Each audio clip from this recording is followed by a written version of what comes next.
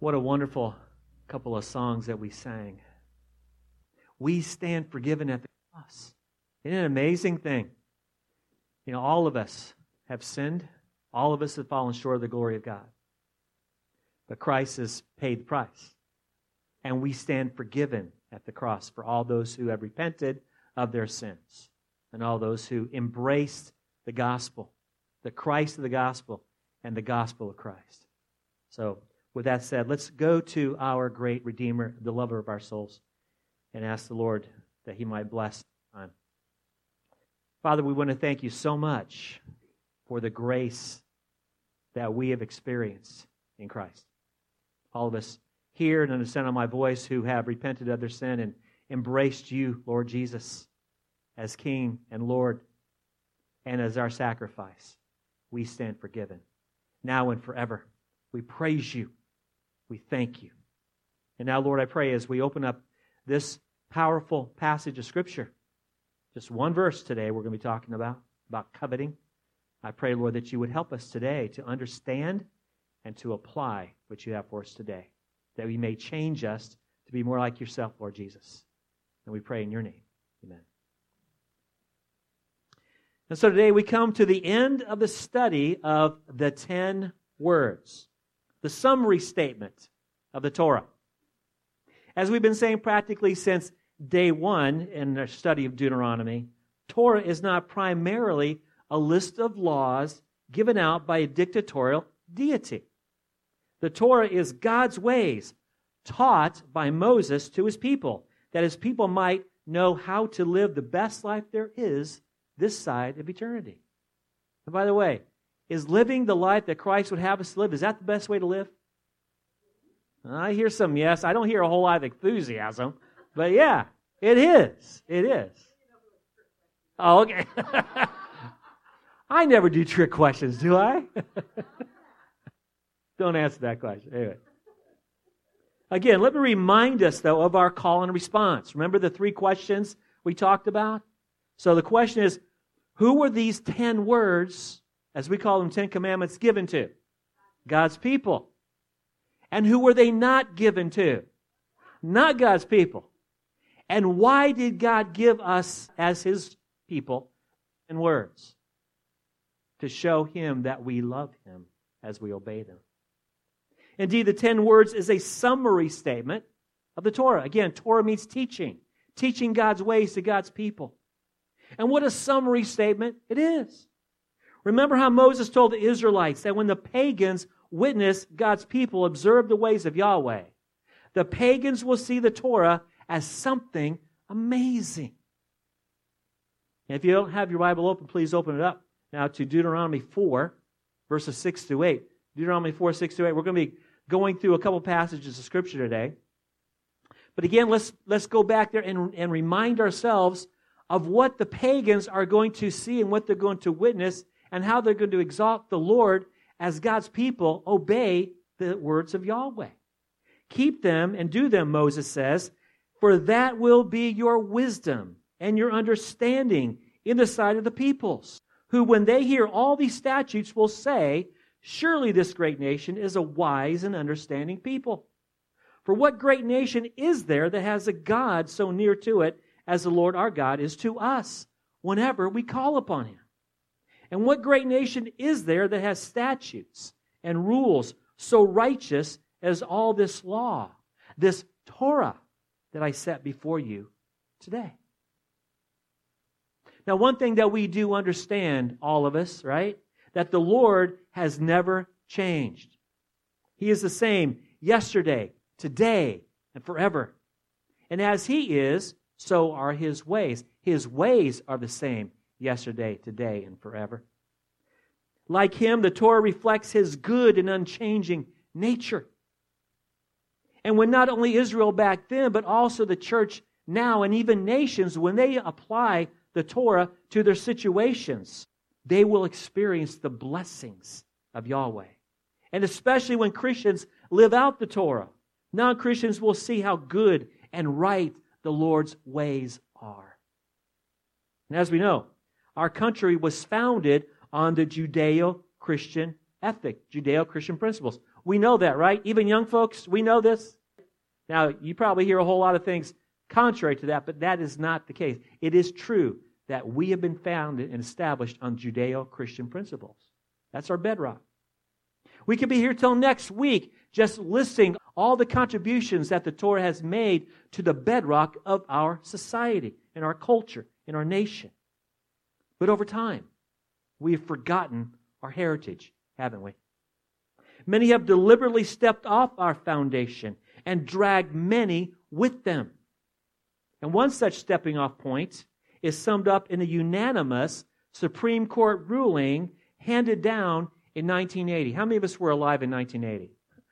Over here, nobody, except for Sam.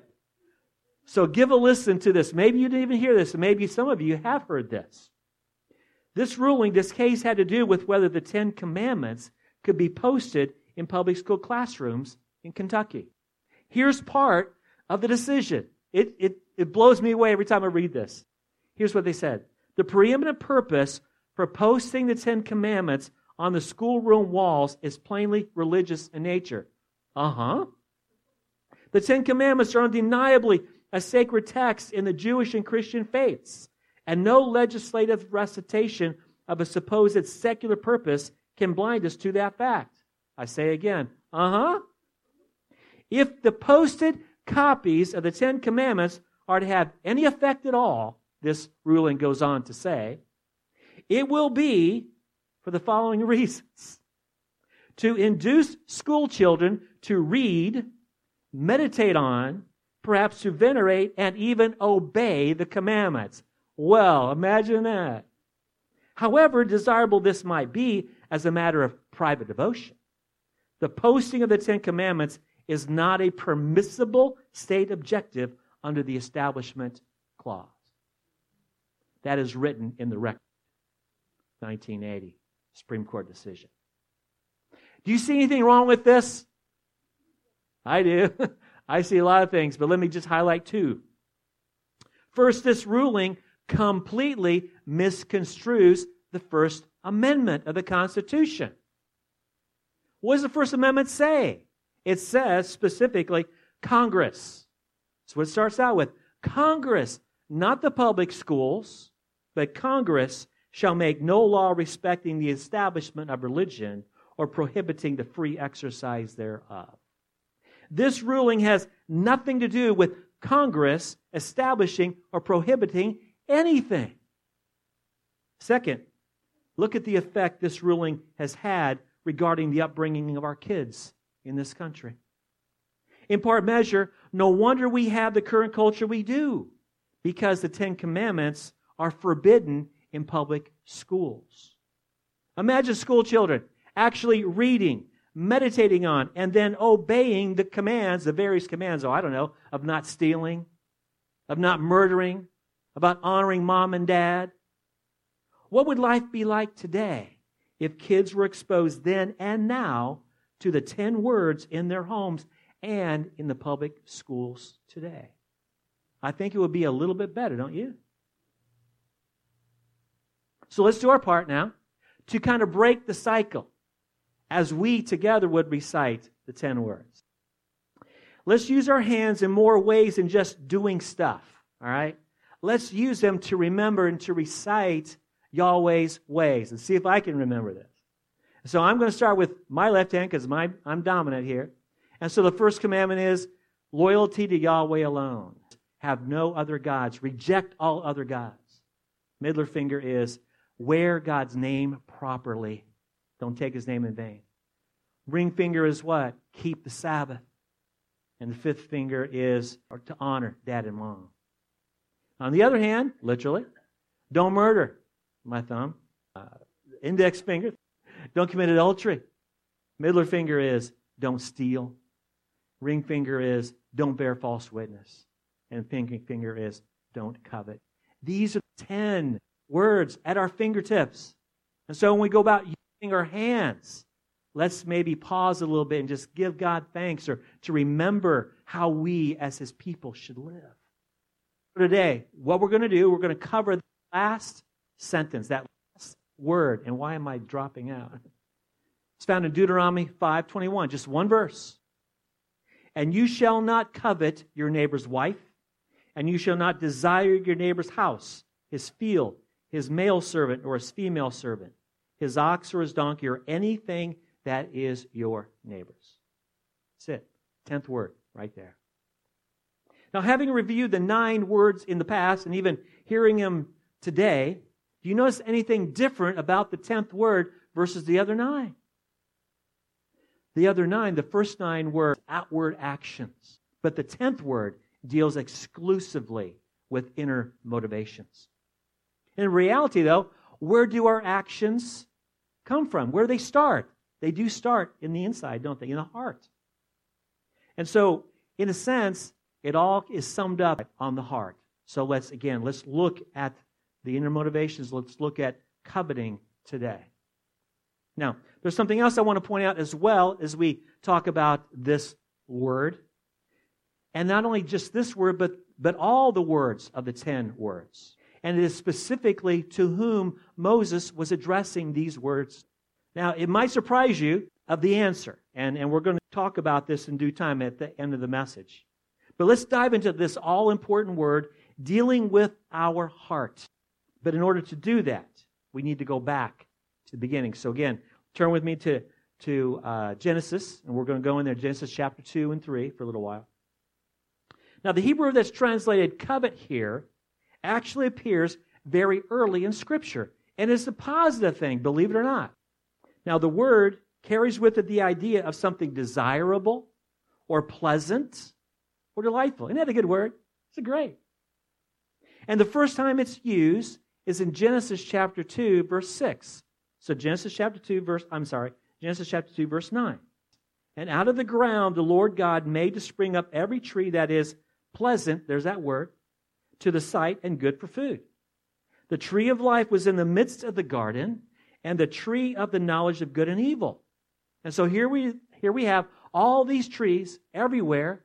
They're pleasant, they're good, they're great to look at, including the tree of life and including the tree of the knowledge of good and evil. All these trees were pleasant and good. Now, moving on to the next chapter in Genesis 3:6, we see this word again. And so when the woman saw that the tree was good for food, and that it was a delight, again, to the eyes, and that the tree was desired to make one wise, what did she do? She took the fruit and ate, and also gave some to her husband who was with her, and he ate. Now, these words, delight and desired, are synonyms in the original, so they're kind of the same right there. But how did it happen? How did it go from Adam and Eve appreciating all the good gifts that God had for them to go to obsessing over some things, especially one thing, demanding that they have them, even if it means to disobey the Lord who gave them those good things? How did that happen? Well, the obvious answer is the enemy. Those of us who know the story, the enemy entered in, the serpent. And what did he do? He employed a strategy in the Garden of Eden that has worked with powerful effect ever since. He uses it on us all the time. But the watchword here is discontentment. Discontentment. We remember the story. Adam and Eve were in the garden, a perfect environment, enjoying all the good and pleasant things that the Lord made. Then along came the serpent, and the Scripture says that the serpent was more crafty than any beast that the Lord God had made. And the serpent was out to destroy things. And he did it by a 3-step strategy. And the first step was communication. The serpent spoke, and Eve listened and interacted. Well, guess what? That was a mistake. That was the first mistake here. Now, as we look back, as God has given us further revelation, we understand that we do not interact with the enemy. We don't just kind of dialogue with this guy. And he is real, by the way. It's not just a force. Satan is real. We don't interact with him, but what do? We as Christians who know Christ as Lord and Savior, who have the Holy Spirit living within us, what do? We command Satan to flee, and we're allowed to do that. And he will as we tell him to leave. John tells us in his first letter, in 1 John 4:4, little children, you are from God and have overcome them, for he who is in you is greater than he who is in the world. We have the authority from God himself to tell Satan to get out of our lives. My question is, how often do we do it? Or how often we just kind of let things go in our minds? I know in full transparency, I do that quite often, and I should not be doing that. Every time something evil enters my mind, I should immediately get him out. But how often do we do that? And how we need spiritual protection. Isn't that true? God has provided His Word to permeate our thoughts, so it will guard the meditation of our hearts. Psalm 119, 9 through 11 tells us this. How can a young man keep his way pure? By guarding it according to your word. With my whole heart I seek you. Let me not wander from your commandments. I have stored up your word in my heart, that I might not sin against you. God's word guards our way, whether we're young or old, whether we're men, whether we're women, boys or girls. The heart of the matter is indeed the heart. And for the psalmist, he was seeking the Lord with all of his heart, knowing that it's the word of God that protects him from sin. And speaking of protection of sin, the psalmist finds that protection in Scripture as he has stored up God's word in his heart. And this is a challenge for all of us, isn't it? How many of us have this Scripture memory and meditation thing down? I don't see any hands. It is difficult, but it is imperative. If we know Christ our Lord and Savior, it is imperative that we memorize and meditate on Holy Scripture. And especially given how wicked our culture is, we need protection from all the lies that are all around us. Holy Scripture can encourage us. It can guard us. It can protect us. It can guide us. It can rebuke and correct us and enable us to walk closer to the Lord. If you find yourself struggling with that, and I think I didn't see any hands, so I guess all of us do struggle with that. Let me encourage you, and Greg mentioned it, we have every third Sunday after service for an hour, we have what's called Pastor's Brown Bag Lunch, where we come together to talk about the one thing, the one job the Lord Jesus has given His church. And what is that? To make disciples. We take part of that time to encourage and to help one another to memorize Holy Scripture. Come and share a meal with us and get more equipped to memorize and meditate on Scripture. Well, that's step one. Step two of the serpent's strategy is found in the first words of Genesis 3:1, when the serpent was asking a question. And by the way, the first question of the Bible is what? Questioning God's Word, which is very interesting, isn't it? But what did the serpent say to the woman? Did God actually say, you shall not eat of any tree in the garden? The serpent introduced the idea of discontentment into the conversation. You shouldn't be content with what God has given you. Let me introduce you to discontentment here. Remember how the Lord gave Adam and Eve permission to eat of any tree in the garden except for one, the knowledge of good and evil. But what did the serpent do? Had Eve focused on the one thing that they could not have, the one thing that was forbidden.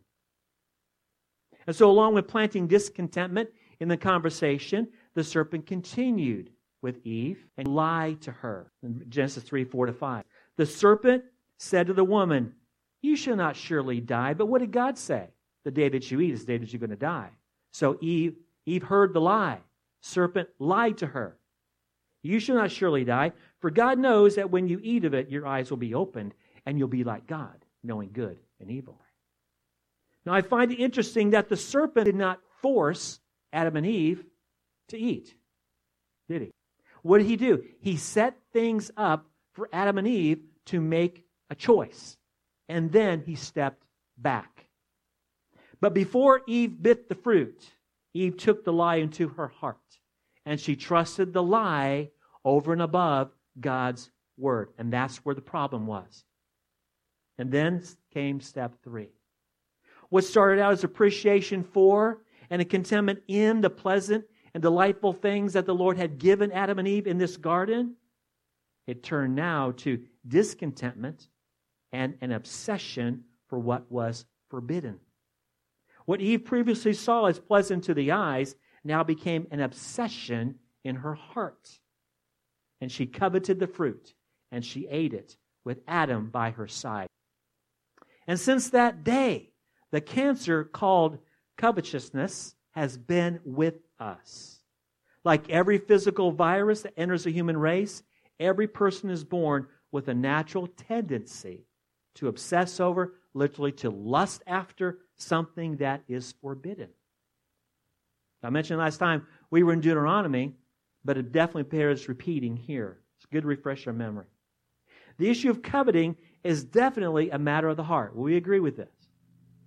It is in the heart where the transformation comes from appreciation of what God has given to obsession. And it takes place in our hearts, and it does so in three ways. First, we go from appreciating someone or something that is pleasant to us. Second, the appreciation turns to obsessing over that person or thing. I gotta have, and fill in the blank. And third, steps are then taken to possess the obsession. Now, we all understand how this works, don't we? Of course, we all own things. How many of us don't own a thing? All of us own something, right? Those who are married have a husband or a wife. Isn't that true? I mean, that's pretty obvious. But over time, what happens to us? We kind of get used to our surroundings. We kind of get used to our relationships. We kind of get used to our things. Husbands, we know our wives better than anybody else, don't we? Or we should. And wives, you know your husbands better than anybody else as well. And over time, though, if we're not careful, what happens? We sort of take our marriages for granted. It becomes a little bit stale, a little bit old. And I believe that the word, or the modern proverb, familiarity breeds contempt, enters here.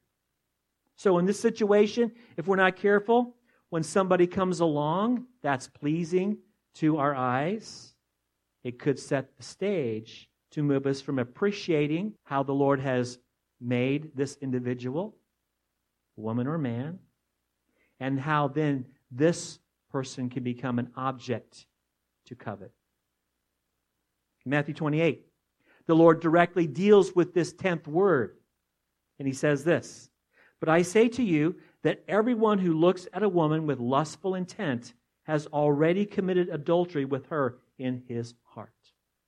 Now, the phrase lustful intent here, another version simply have it lust, carries with it the exact same idea that we find in the 10th word in Deuteronomy 5:21. Exact same word. Now, of course, a man's lustful intent toward a woman is not the only wicked transformation that can take place in a heart. Isn't that true? There's all kinds of things that can do that. Mark records Jesus' words about the condition of every heart, the condition that actually defiles a person, in Matthew 7, verses 21 to 23. From within, out of the heart of man, come evil thoughts, sexual immorality, theft, murder, adultery, coveting, wickedness, deceit, sensuality, envy, slander, pride, and foolishness. That's a pretty long list of evil, isn't it? Guess where that resides?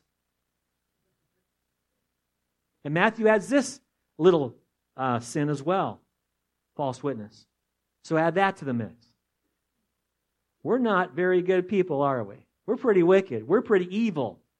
Because out of the heart comes all these things. Now, we just talked about men specifically coveting women, or another way of saying lusting after women, because Jesus addressed it. But coveting is something that we all are guilty of, not being content with what the Lord has given us. Let me give you another example. Say a young lady who is content. She's driving her well-worn vehicle, right? She's got an old beater car, but hey, it's great. It's not the best ride on the road, but I'm content. I'm happy with my car. And then all of a sudden, what does she see? She sees this amazing vehicle, this amazing truck. And she says, you know what? I got to have me that. It has all the bells and whistles I could ever want. So what happens to her contentment with her vehicle? all of a sudden, she has a need, is what the marketers will say, right? She has a need. I got to have this. And her contentment washes away. And now she, if she's not very careful, can covet this thing. So what do we see here? Whether it is an illicit relationship or discontentment with the things that the Lord has given us, each one of us has a heart that I describe as a transformation factory. And the danger for God's people to violate the 10 words is ever present with us, even as Christians. For we too can covet. We too can murder. We too can become guilty of pride and bear false witness and so much more. Isn't that right? How we need supernatural help to shut down the transformation factory that we may fully appreciate God's good gift, being content with what He has given us while not obsessing over what everybody else has, and then demanding that we have them as well. But praise God for His indescribable gift of salvation in Christ. Through the new covenant, the power of evil in our hearts to transform our appreciation of God's good gifts to an obsession to possess becomes lessened. Even lessened to the place where it is not nearly as much of a problem now as it was at the beginning. Now, the problem that we have is that it will never be eradicated on this side of heaven. True? And we're all going to be dealing with these things. Tragically, we're all prone to commit sin. None of us is exempt. But one day, it will be eradicated, won't it? Those of us who know Christ as our Lord and Savior, those of us who follow Christ, there will be no trace of wickedness in our hearts. And part of what the Lord does in salvation is to glorify His people. He will take away our sinful nature on the other side. Remember how Paul told us that as sons and daughters of God through Christ, we are fellow heirs with Him. And He gives us 2 spiritual facts of life in Romans 8. He says first that we will suffer because we are Christians, because we identify with Jesus. And how about you? But if you've ever been loud and proud about being a Christian, what happens? In many cases, we tend to lose our friends that way sometimes, don't we? But the second spiritual fact of life is that we're going to be glorified with Christ later on. And I can't wait for that day. But in the meantime, our struggle with sin, particularly coveting, continues. But the Holy Spirit, the Helper, gives us power to put down coveting whenever we call upon Him. Paul tells us in Romans that we are more than conquerors through Him who loved us.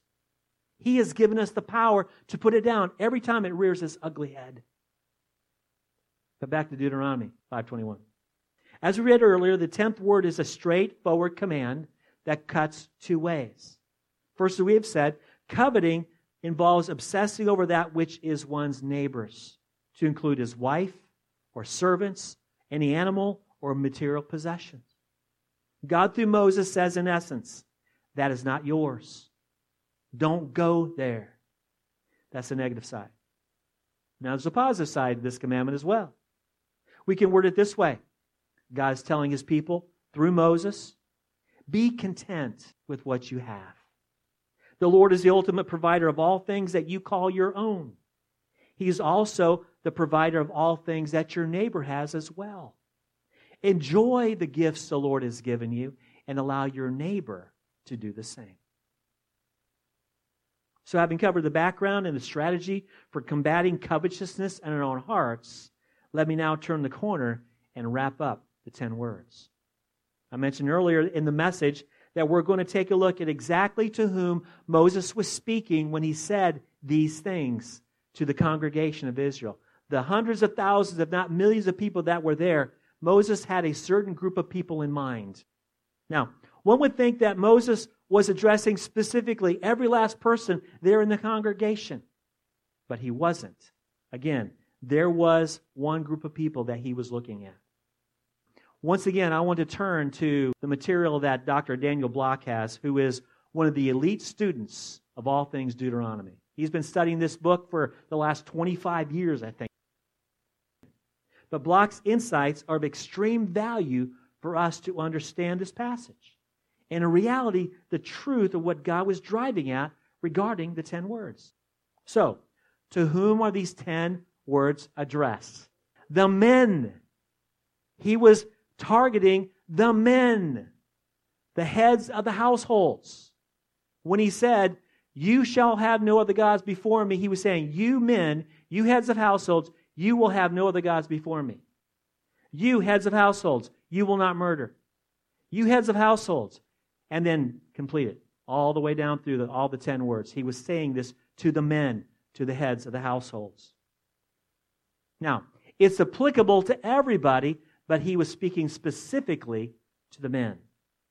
Now, it really does make sense when you think about it, because when you look, for example, at the second word, when he's talking about don't make idols and don't bow down and worship them, what did he say would happen if a person did that? I'm going to pass on the iniquity of the fathers to the third and fourth generation of those who hate me.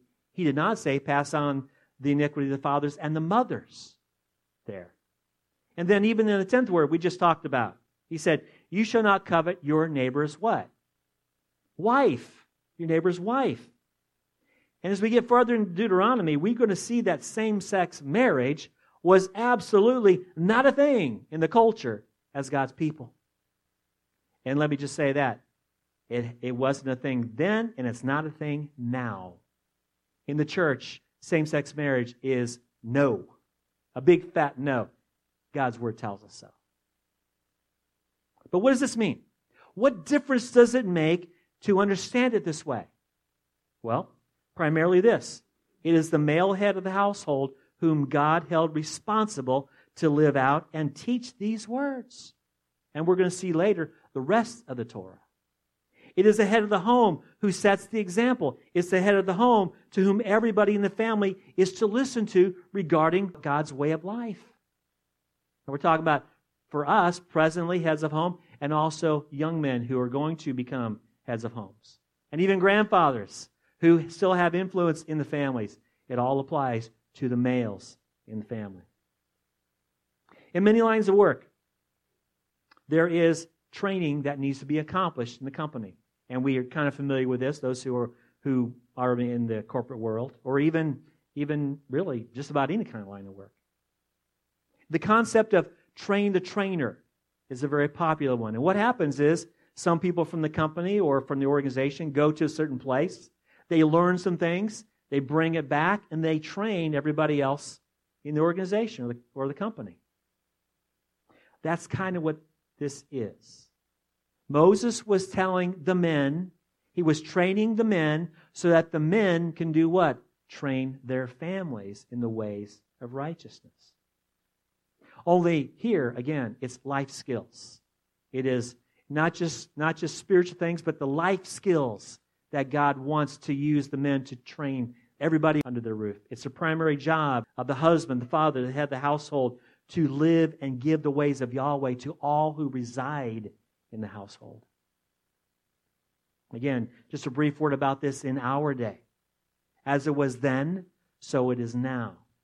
The primary responsibility of spiritual training has been placed on the husband and father in the home, if there are children, especially if they're home.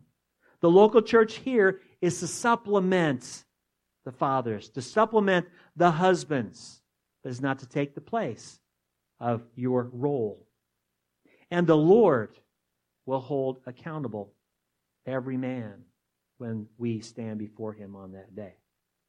Now, this is true whether the man is a Christian or not. We're still going to be giving account. Every man will.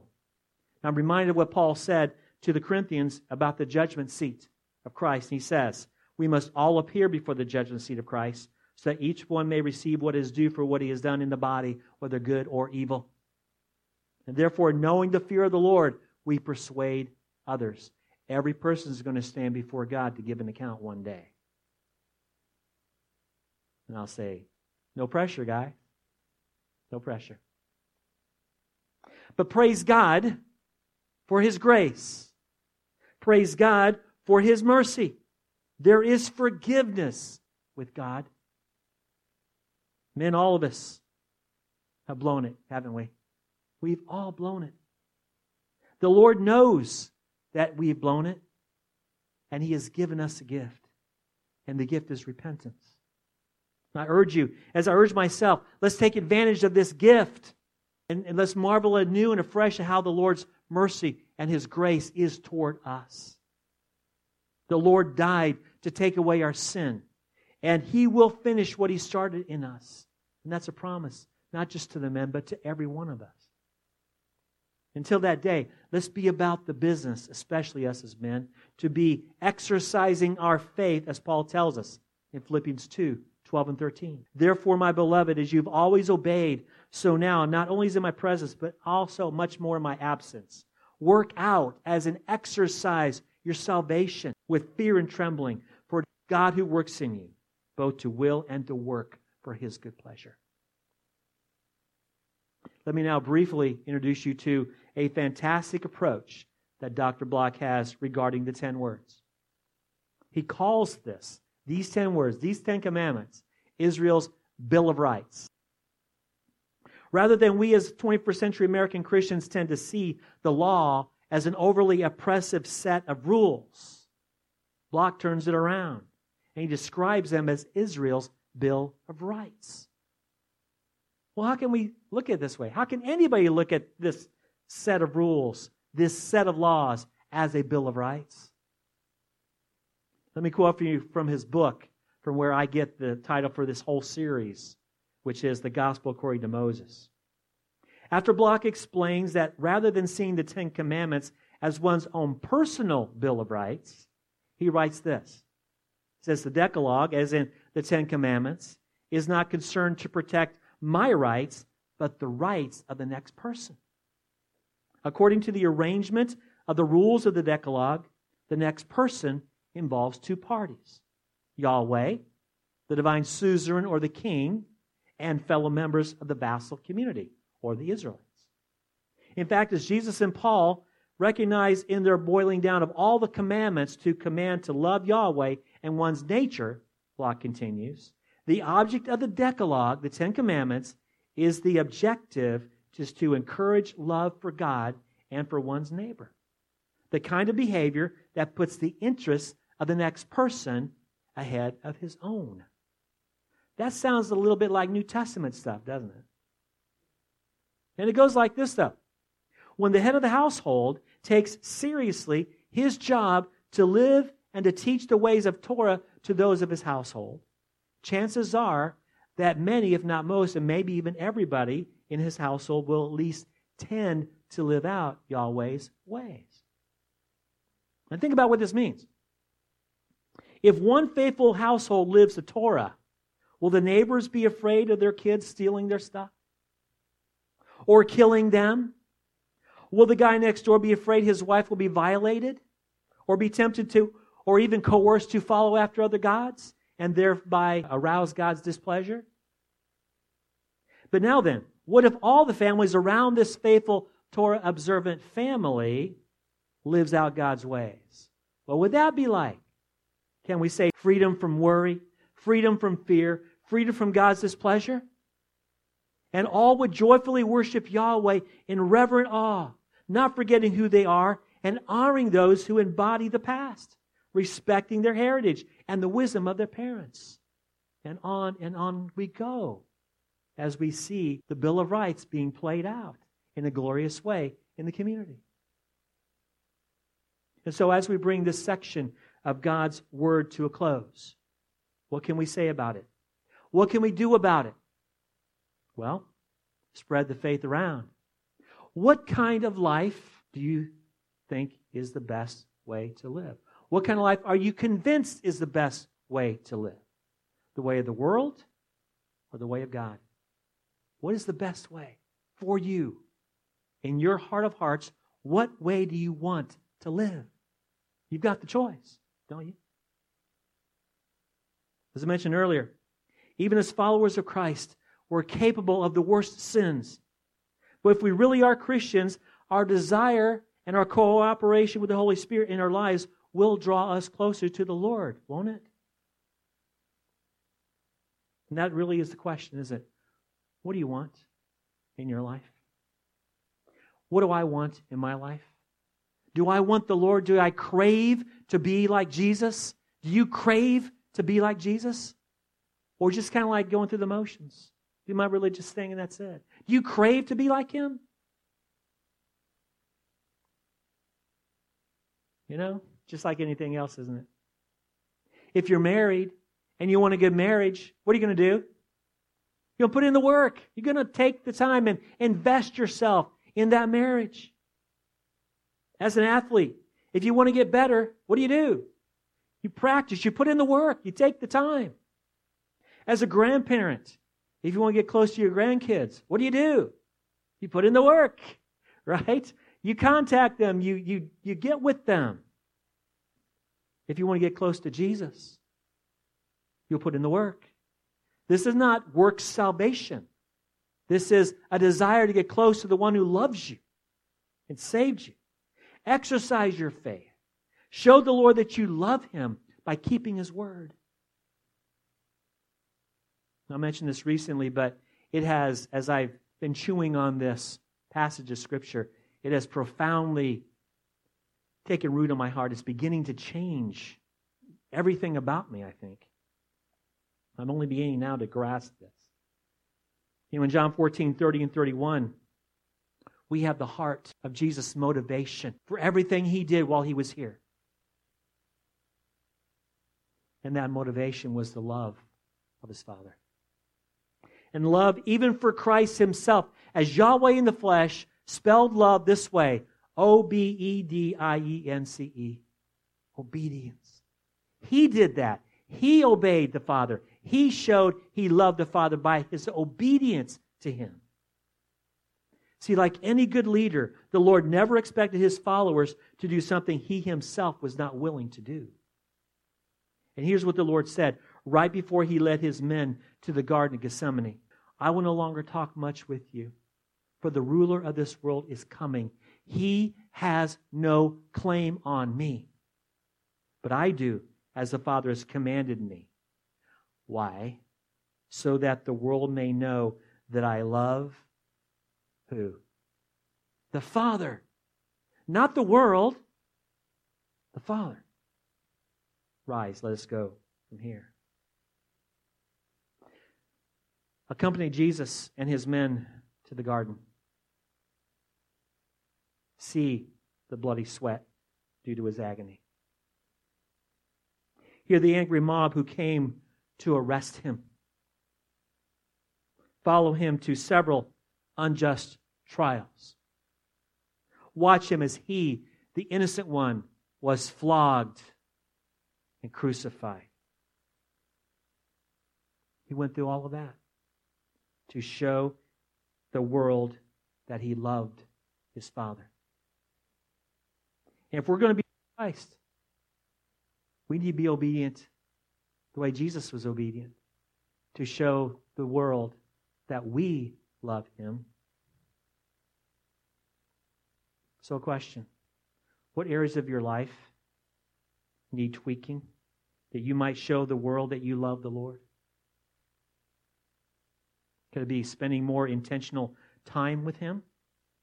Could it be spending more intentional time with His people? How about preparing yourself and being ready when you have an opportunity to identify with the Lord? Fill in the blank. May the Lord reveal to us what we need to adjust. And by the way, the adjustment is called what? Repentance. We are to live our lives in repentance, adjusting our ways to His way. And all that to show the world that we love the Lord. And for those of us who've never turned from our sin and embraced Christ, and embraced the gospel that Christ proclaimed, is your opportunity right now to do that. You can express your faith in prayer. And you can declare your allegiance to the Lord by standing right where you are. And so during this time, and you know we don't do this all the time, but for those here who've never taken that step, who've never said, hey, I want to declare my allegiance to Jesus Christ. Right here, right now, I want to share this. I want to stand up and let myself be known that I'm going to follow the Lord. I'm repenting of my sin. And I'm going to now follow Jesus. I'm going to exchange my ways for his. And so I'm not going to belabor. But if there's anyone here that would say, yes, I want to declare my allegiance to the Lord, just would you do so by just standing? And by standing, you're saying to us that, yes, I am part of the family. So anybody like to do that? And for the rest of us, what areas in your life has the Lord shown you even today that you need to have tweak? What areas do you need to get more in line with what the Lord would have you to get in line with, to make you be more in line with his ways? So let's pray, and let's commit this time to the Lord. Father, through these lips today, as the message was given, as your Spirit is here, I pray that you would reveal to us, you would show us, you would share with us, Lord, what areas of our lives need to be adjusted. What areas of our lives, Lord, that we need to say, Lord, I have not been obedient in this area. Lord, I want to show the world that I love you. Just like, Lord Jesus, you showed the world that you love the Father through your obedience. Lord, you're not willing, you did not tell us to do anything that you were not willing to do. So, Lord, I pray that you'd help us to walk more closely with you, that we would repent of the things that we need to repent of, and that the world may see more clearly who you are in our lives. We thank you, Lord Jesus, for this time. We thank you, Father, for giving us your Son. We thank you, Lord, for this powerful word of not coveting and how to overcome it or how to lessen its effect in our lives. Lord, I pray that you help us to be faithful to you because you've been faithful to us. Help us, Lord, to love you more and to serve you better because you've loved us first. And Father, now I pray that as we turn our attention to our giving, I pray that you would help us to give and also to sing as acts of worship because, Lord, these indeed are acts of worship. Help us, Lord, to do them as unto you. And we'll thank you for it, and we'll give you the praise. In your name we pray. Amen.